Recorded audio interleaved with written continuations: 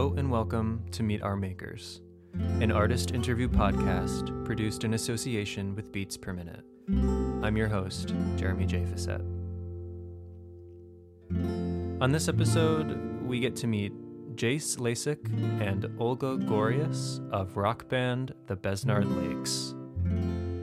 Hailing from Canada, the Besnard Lakes have been known for their expansive, dense, spacey, atmospheric, noir-influenced take on rock music.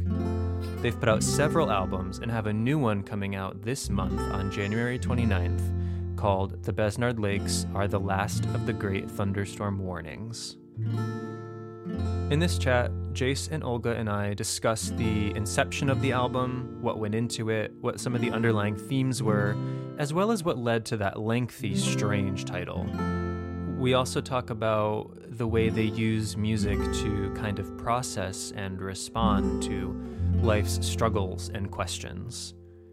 We discuss what it's been like for them to be working so independently for so many years, including recording almost all of their albums in their own studio. We talk about what they've been up to during quarantine, as well as what their hopes are for the future, including the future of live music. So thank you for listening, and please enjoy. This is me meeting the Besnard Lakes.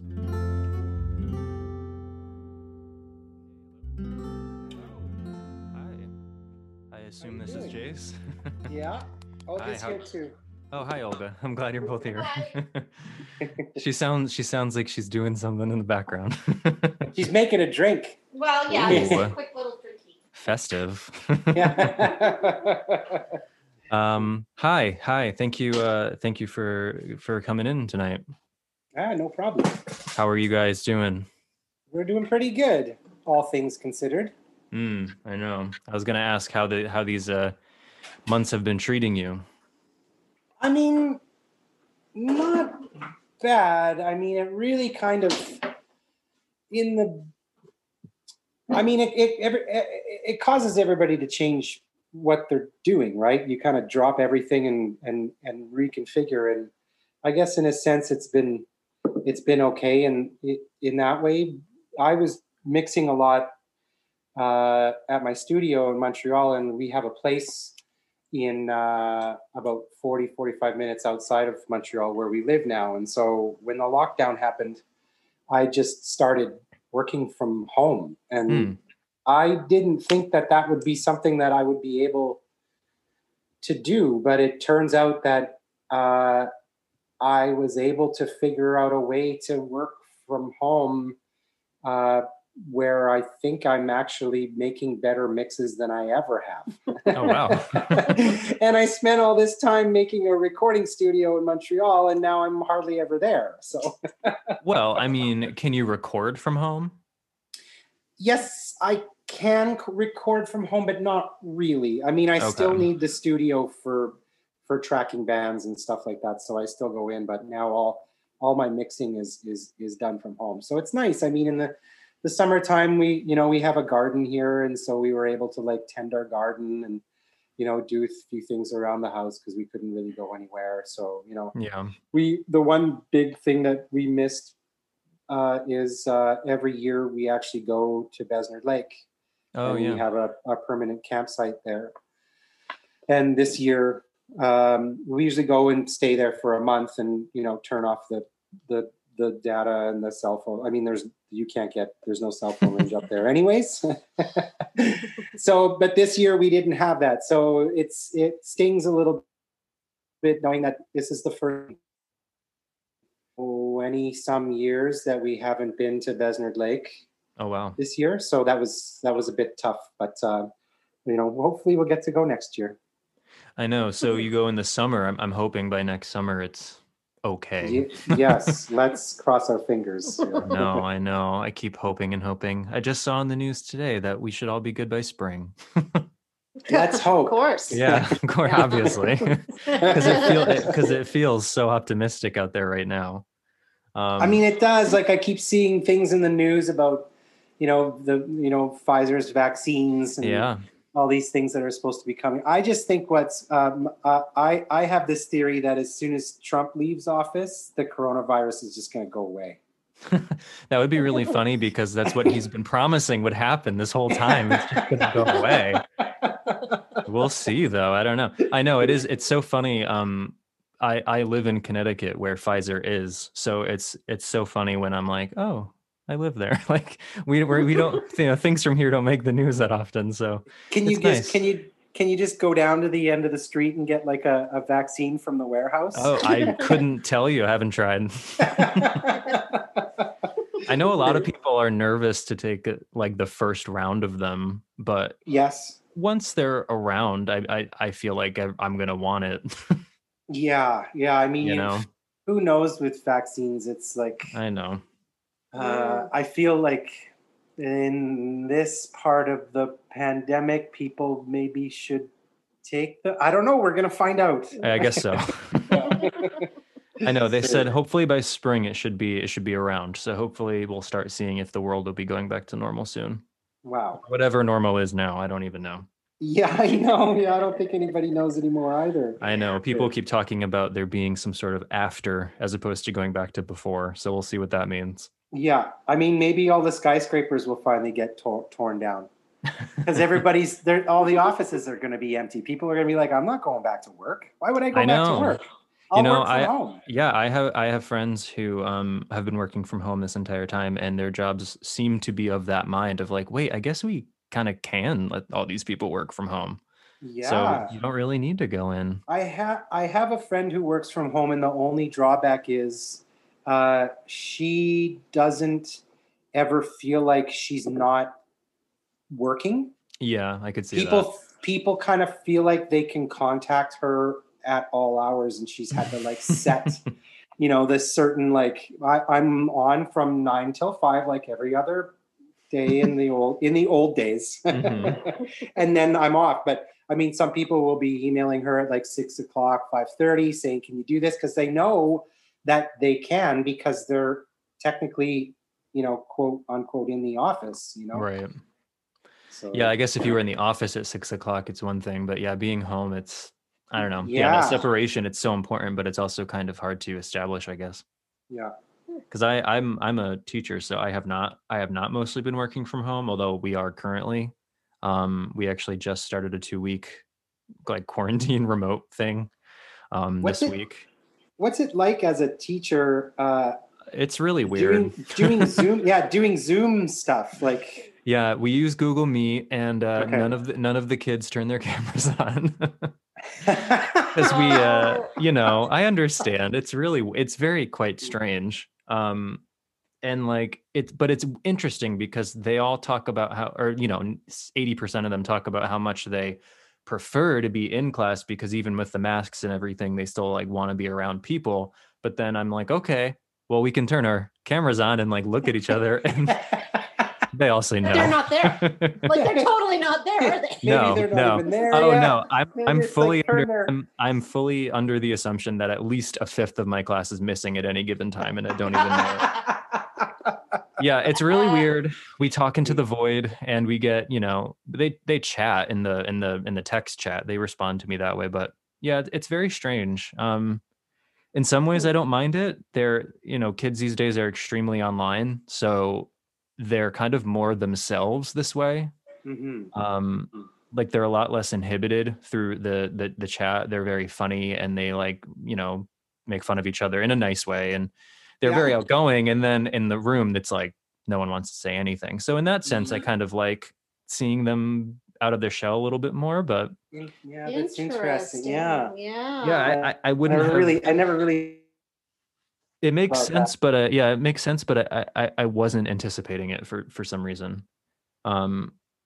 So yeah, it's mostly been really weird. We're supposed to go back the Monday after Thanksgiving, but I don't think, I have a feeling we're not going to. And by the time this airs, it'll be January, so we'll know by then. Because everything's getting worse. Every night on the news, it's getting worse. So I don't see why we suddenly would be going back after a 2-week quarantine now. So Yeah, I mean, it's getting worse up here too. Yeah, I was going to say our infection rate for the state went down today, but I think the country's at like 4 right now or something. Yeah. Which is pretty high for the whole country. Oh yeah. Yeah. 4%. Yeah. Okay. Oh, 4% of the population? It's something, or maybe it's 4% of, who gets tested, because they can't measure. Yeah, they can't measure who doesn't get tested. But like yesterday, Connecticut's was, I think, like 7 something, and today it was 4 something. Okay. So it's going up though. So I don't know. I think it's just gonna be a hard winter. Oh, it's crazy. I know. It's so weird. It is really weird, and it's been so long. So, like, this has been, someone I saw on Twitter the other day, I was like, this is the longest March of my life. Like, it just doesn't end. And I forget who I was talking to for the show recently, but they were just kind of lamenting over the fact that 2020 really has been like one thing after another. So yeah, hopefully 2021 is better. Hopefully this idiot gets the fuck out of his job, and we can all move on. Yeah. Because that'll help, I hope. I think it might. Like I said, it's gonna just disappear. Yeah. It's gonna follow him out of the White House. From your words to the scientists' ears. Yeah. Yeah. All right. Just tell that to all the scientists. Yeah. He said it's going to follow you out. All right. So you guys, the Besnard Lakes, of which you are 2 members, obviously, you have a record coming out in January on the 19th. I think this will go up before then. So it's not going to be weird that I'm saying it's coming out, but it's probably about to come out if you're listening to this now. On Fat Cat in the US anyway. I'm not sure where it's coming out elsewhere. Full-time Hobby in the UK and Europe, and Flemish Eye in Canada. Oh, okay. Fat Cat, that's a new label for you guys, isn't it? Yes, it is. Yeah. Your previous ones were Jag, correct? Yeah, that's correct. Yeah. So this new record, the Besnard Lakes, are the last of the Great Thunderstorm Warnings. Longest title you guys have had yet. Great. Also finishes with the longest song you guys have made yet, I think. Yes.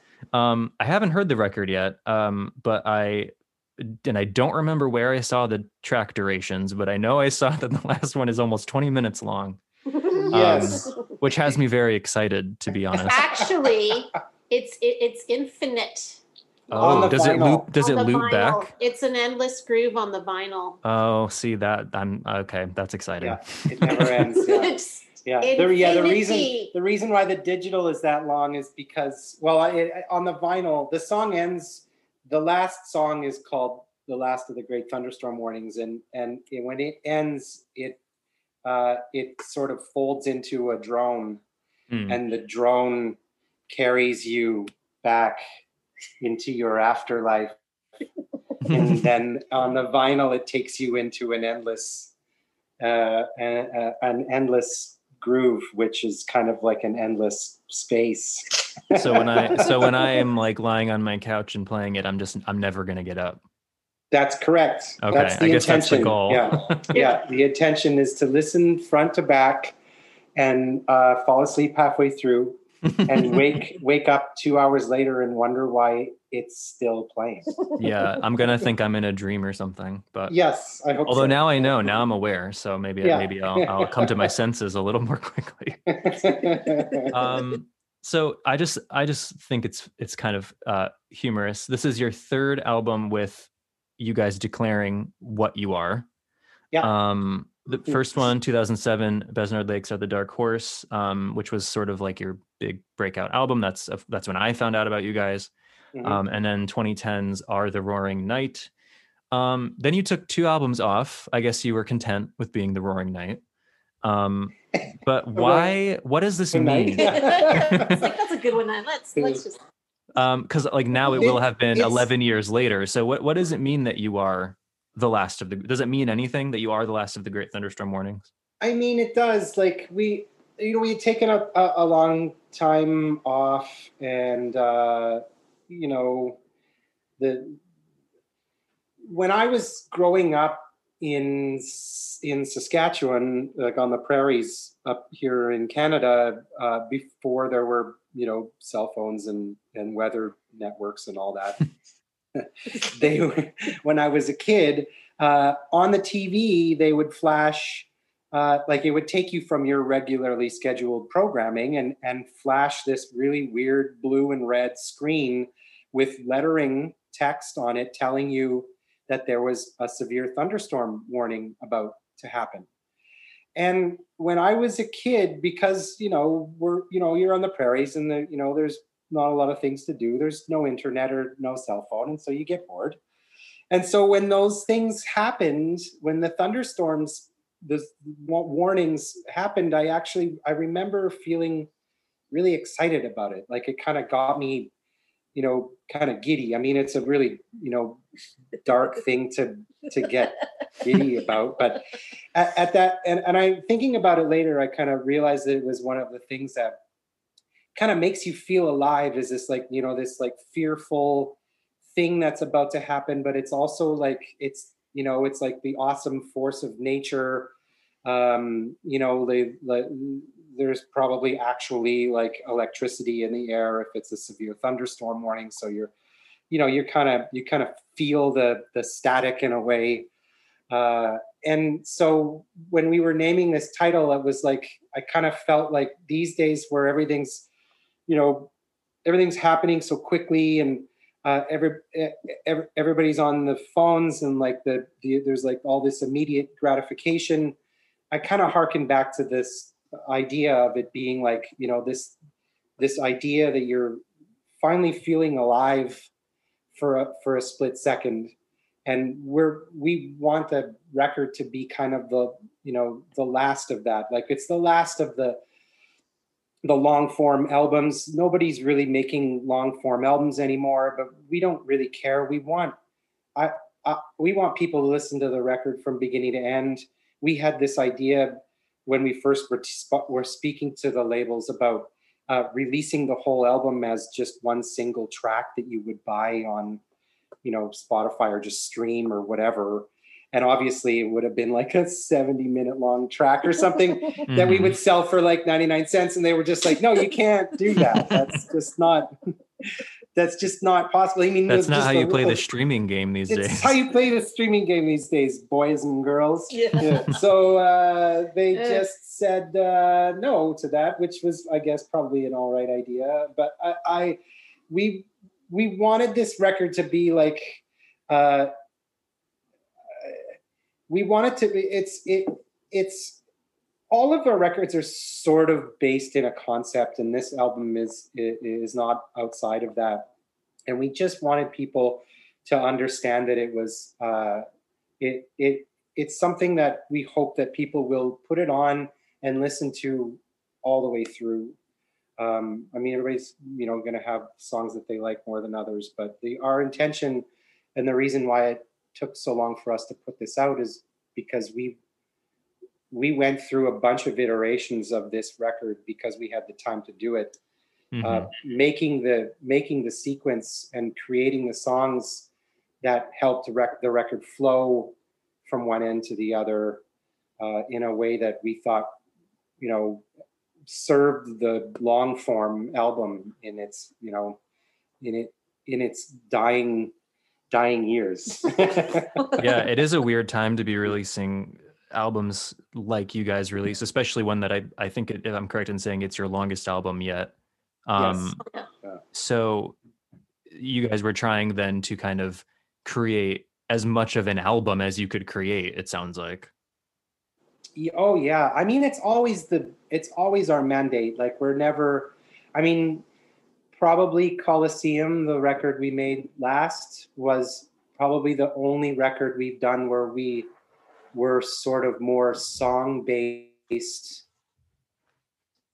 as an overarching, like thinking about the flow of the album. Those songs were shorter. We were, trying to sort of see if it was almost as an exercise for us to see how we could, if we were actually capable of writing shorter songs.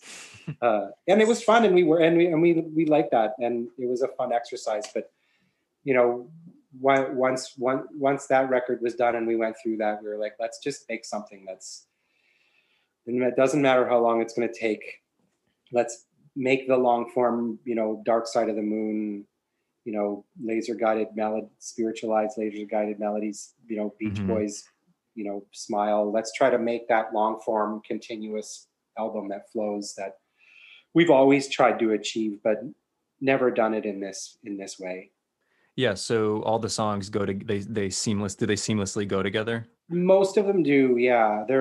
Some of them do have breaks, but we put the breaks in there just to kind of almost like a breath, but yeah, they do flow into each other, a lot of them. So you mentioned that your albums usually do have some sort of conceptual framework. What were some of the sort of fueling ideas for you guys behind this one, besides the titular thunderstorm warning? This one's mostly about death. Oh, that's my favorite topic. Oh, that's funny. We always, this about, I'm a big Prince fan, and he passed away a few years ago, and that really affected me. And then last year, my dad passed away. And so, when we did UFO, that album was about Augie's dad passing away. So this album was sort of speaking a lot to that, like just the idea of like everybody being subjected to the idea of death, because your friends are going to die, your parents are going to die, you're going to die, your wife, your husband, they're all, your friends. Yeah. They're all going to die. Everybody's going to die. And as you get older, you start to realize that that's like a pretty heavy thing and you don't think about it too much. And so this album is kind of the process of like going through, going from life to near death to death, and then coming back again on the other side, wherever that is and whatever that is. And just the contemplation of trying to be okay with that, because it's something that, we have to be okay with, because it's the only thing that keeps changing is this idea. Everybody just on Earth just dies and is born again. And then a bunch of people die and a bunch of people are born. It just gets just a big, cycle. Yeah. And that's kind of what the record is, and that's why we have the endless groove at the end to create this sort of infinite.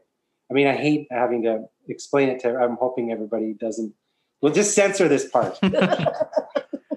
You don't know what the record's about. And then Augie helped with the sequence. So she always helps to get the sequence sorted out so it flows properly. And then we have 4 sides of vinyl. And so she aptly named them, what are they? Near death, death, after death, and life. Oh, okay. In that order, I assume? In that order. Yeah. Okay. Cool. It could work in other, if you started at life and then went to near death. And that, you know what I mean? Like you can kind of, it depends on your mood for the day. You could just listen to one side if you want to. Right, you can listen to death and just keep listening to death. And then That's what we're all going to do. Yeah, we're all just listen to the death. Yeah, it's very apropos of the time. Yes. The goth in you will listen to that. Right. Well, there has always been almost kind of like a throwback gothy vibe to your music. There's kind of like a noir kind of feel to a lot of what you guys do. So I think that sort of fits in. Yeah. I was a hardcore goth when I was young. That doesn't really shock me though. Okay. You can see the influence. You can hear the influences of like 80s and 90s goth rock and sort of dark, kind of not really metal, but sort of that more moody rock music kind of on your aesthetic. So with a record then, peace punks back then. Oh, really? I've never heard that. Yeah, I know. It's kind of like, well, I don't know. Maybe I don't know if that one's persisted. I guess not. Maybe not around here. I haven't heard it. So then with a record that is at least rooted in a lot of personal introspection and personal experience, do you start with the words, or are you a band that creates the music first and then you kind of add words to it? Music first, Okay. all the time. Yeah. Yeah. I mean, I usually have to write words to fit the music, but Augie has this amazing way of, she writes a lot of poetry, and she has an amazing way of taking the poems that she's written and making them the lyrics. And I've tried to do, I mean, I used to be able to do that, but I think maybe I've just kind of run out of material. But Augie's really good at that. So I did a lot of writing. I mean, we would always write the music first and put the lyrics on after, but it would be me sitting there, mumbling things to sort them out. But when Augie puts hers down, she's looking through her books to like find things that fit. So I was just going to say, so are Olga songs by her and Jay songs are by you? Not always. Okay. I mean, sometimes. Just that I think the only like the ones usually that I'm singing, those are my lyrics usually, and that same with Jay's. Usually, okay. Yeah, but not always though. Yeah. Yeah. I mean, a lot of times it's like, even with the songs that are written too, it's like sometimes the song will get written, but one of us won't have an idea for where to put a vocal. So we'll just give it over to the other person to figure out. So you two sort of combine your strengths, so to speak. Pretty much. Combine the force. Yeah. Or maybe that's what I meant. or pass the buck. Yeah. Hey, I can't finish this one. Well, yeah. Why don't you just do it? Fair bit of this, yeah. That's true. So when was this album done? Was it completed over quarantine, or was it ready before quarantine? It was finished quite a bit before quarantine. Well, I mean, it was technically finished like in January of last year. This year, sorry. January of this year. Yeah. Yeah. Okay. So yeah. So it wasn't. Yeah. So yeah, it wasn't like 3 years ago that you've been sitting on this. Okay. Yeah. Yeah. We did have a lot of the material. Like we played some shows, like in. I think that was February of the year, like last February, not this February that just passed, but the one before. Yeah. We had played some shows with the new songs that they had been completed but not mixed.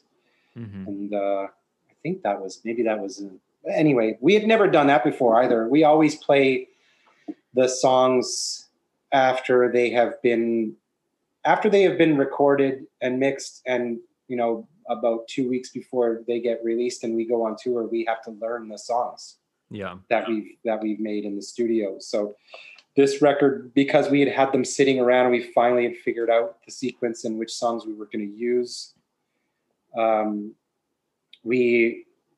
someone offered us a show, and we thought that'd be a cool idea to do that since we'd never done it before. Did that change anything for you guys once you got into the studio, that you had already kind of road tested them a little bit? Yeah, for me, in a way, it kind of made me, and I never realized this before, and this is probably super obvious to other musicians who do it this way, but it really makes you understand how certain sections feel and work with a band towards an audience. Like, I mean, it's just me saying that makes it's like, okay, Mr. Obvious. Of course it does. But I mean, when you're performing it, I remember thinking, wow, this is why people play songs before they record them, because they figure out, oh, this maybe pacing doesn't work, or this guitar line kind of grates against this other part, but it's fine on the record. And I mean, nothing really came out, like everything felt quite good when we played it, which was awesome to me. There's a few songs that we've written over the past that, or in the past, that have proven difficult to perform live. I can't remember what they are at this point, but that's, that's because that's a byproduct of us, making the records and figuring it out after the fact, and not really thinking too much about how to perform it live. You guys, it should be said, for those who don't know, we mentioned your studio earlier, Break Glass Studio in Montreal. I think I saw you've recorded all but your first Besnard Lakes record there. Is that correct?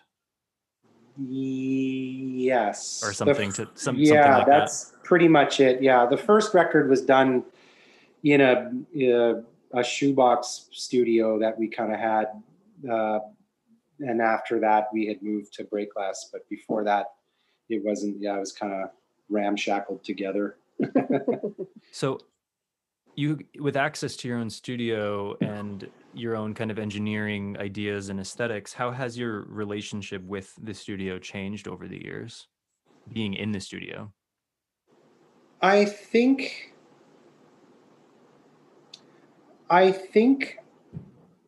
for me, I've tried with Besnard. There was a moment where we were adding, trying to add more and add more and add more, and then there was a moment, and this even applies to when I'm producing other bands or working with other bands, or mixing.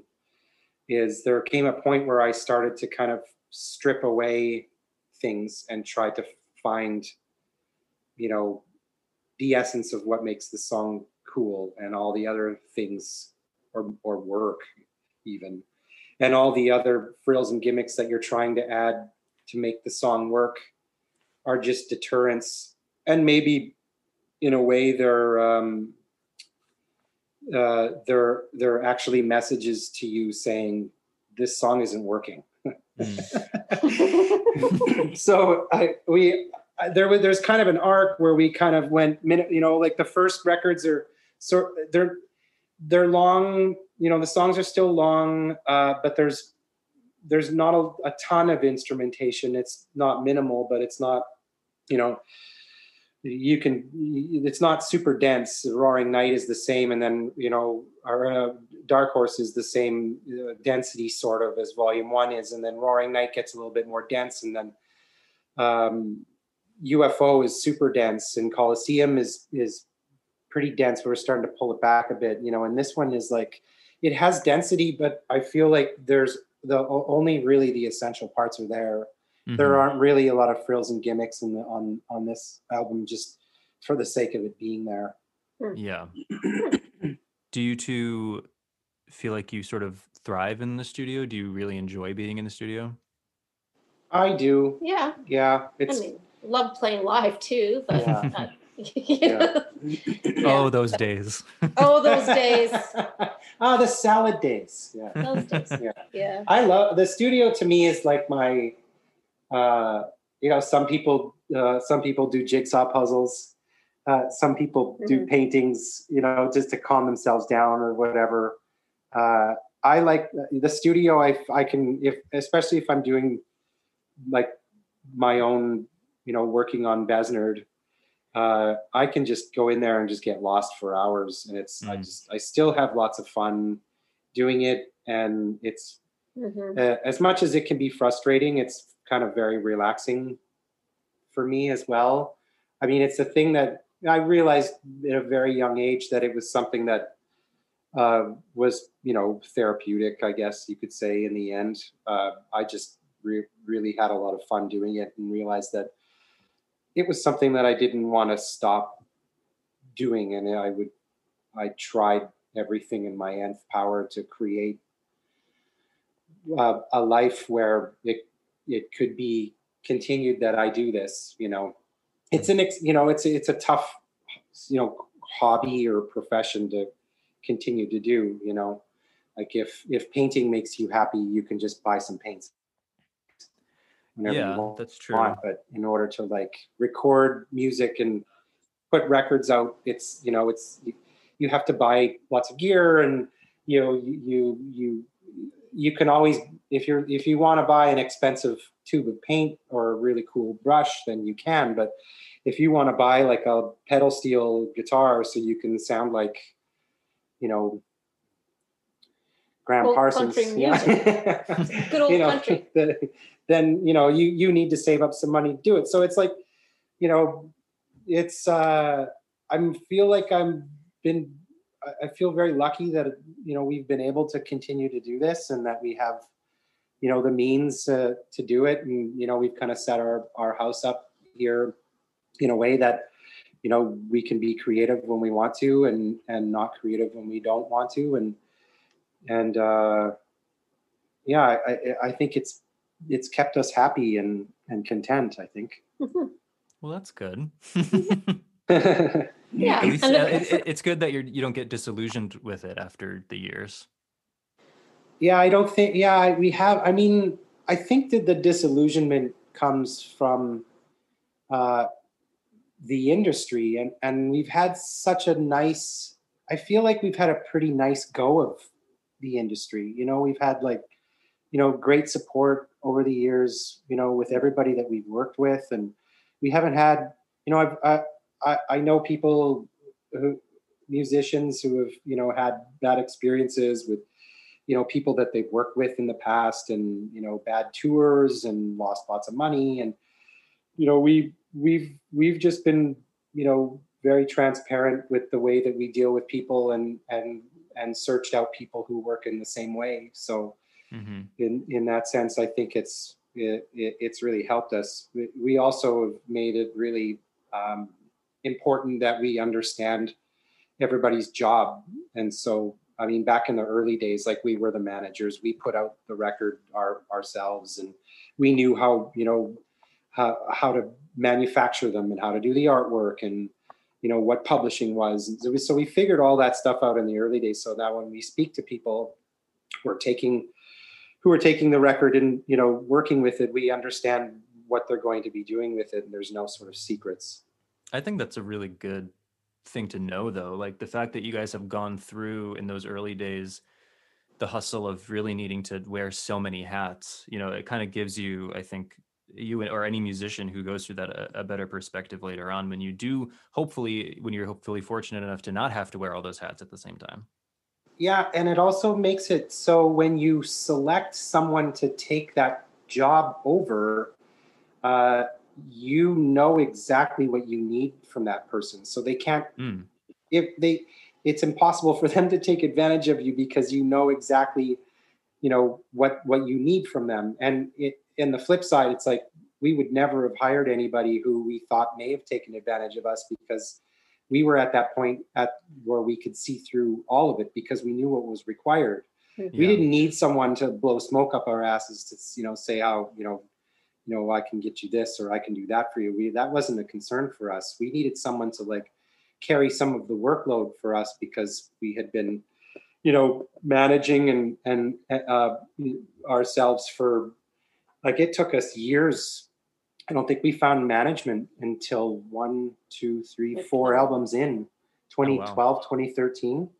We were self-managed. So dealing with all the promoters on our own, we had, not promoters, we had booking agents, but dealing with them, booking all the tours, doing all the accounting on our own. Yeah.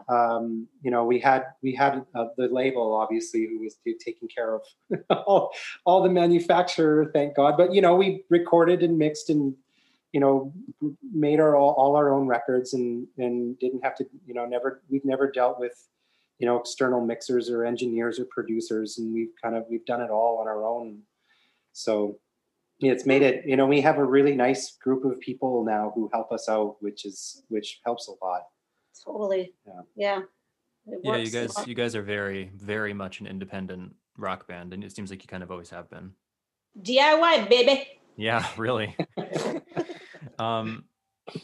So why, maybe this is a silly question, but why release now? Why are you not waiting? Because I know so many people, I think, are waiting. Why release an album during a pandemic? I don't know. I guess part of it is, I mean, I think it's just straight up logistics. I think when we had made the decision that we were going to release this record, all the labels came together and said, this is the date that feels right. And I think that date was decided kind of in like the first part of March. Oh, okay. Just before the shit hit the fan. Yeah. So at that point we were kind of, we had talked about waiting, but the labels are still, they still have a plan. They still need to release stuff, and people are still putting out records during this whole thing. And I feel like there's been some small blessings in disguise to do with this whole lockdown thing. I mean, the general consensus is it's a horrible thing, but there have been some, silver linings in this. People working from home is one. And I'm kind of just wondering what this might do. Like maybe people will, because they're at home all the time, maybe they will put maybe they will put a record on and listen to it all the way through. Because they couldn't do that before because they gotta get up and get ready for work. But if they're at home, maybe before they actually step into their office, that's their converted spare bedroom, they're running around making their breakfast and having their shower in the morning, and they've got a record on and they're listening to it from front to back, which is what we've always wanted people to do. But maybe no one's had the time. But maybe things are really slowing down, I mean, we try to lead a slow life also, we don't try to bear ourselves down with too much, and just do as much as we can and try not to be super stressed about it. But maybe this is a byproduct of that. So in that sense, we didn't really fight about having the record put out when it was. We were like, yeah, let's just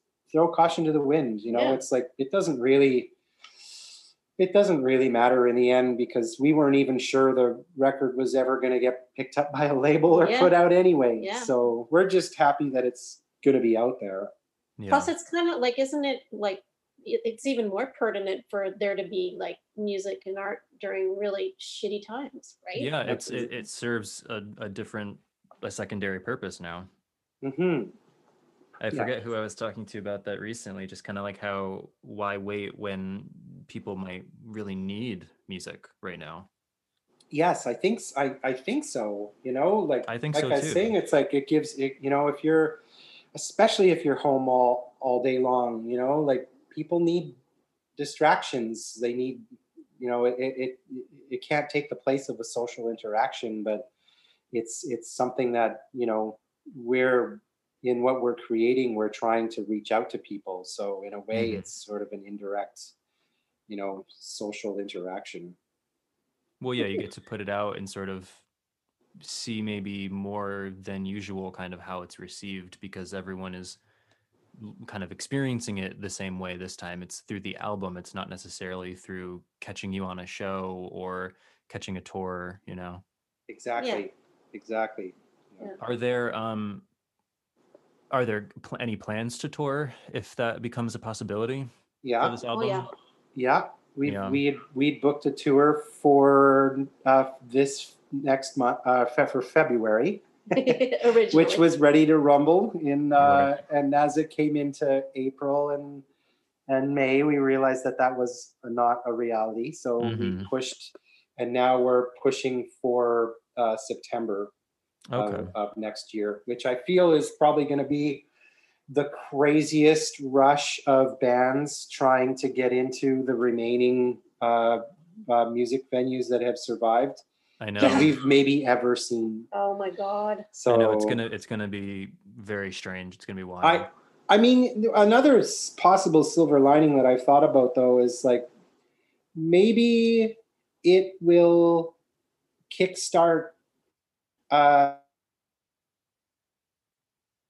live a bit of a downturn in people going out to see like live rock bands a little bit. Like the festivals were kind of eating up the venue play. True. And maybe this will be, people will just be so excited to go outside again and like go around. Maybe it'll actually kickstart, another little bit of a, resurgence in people going out and going to venues and like small clubs and, seeing their community and experiencing a show together.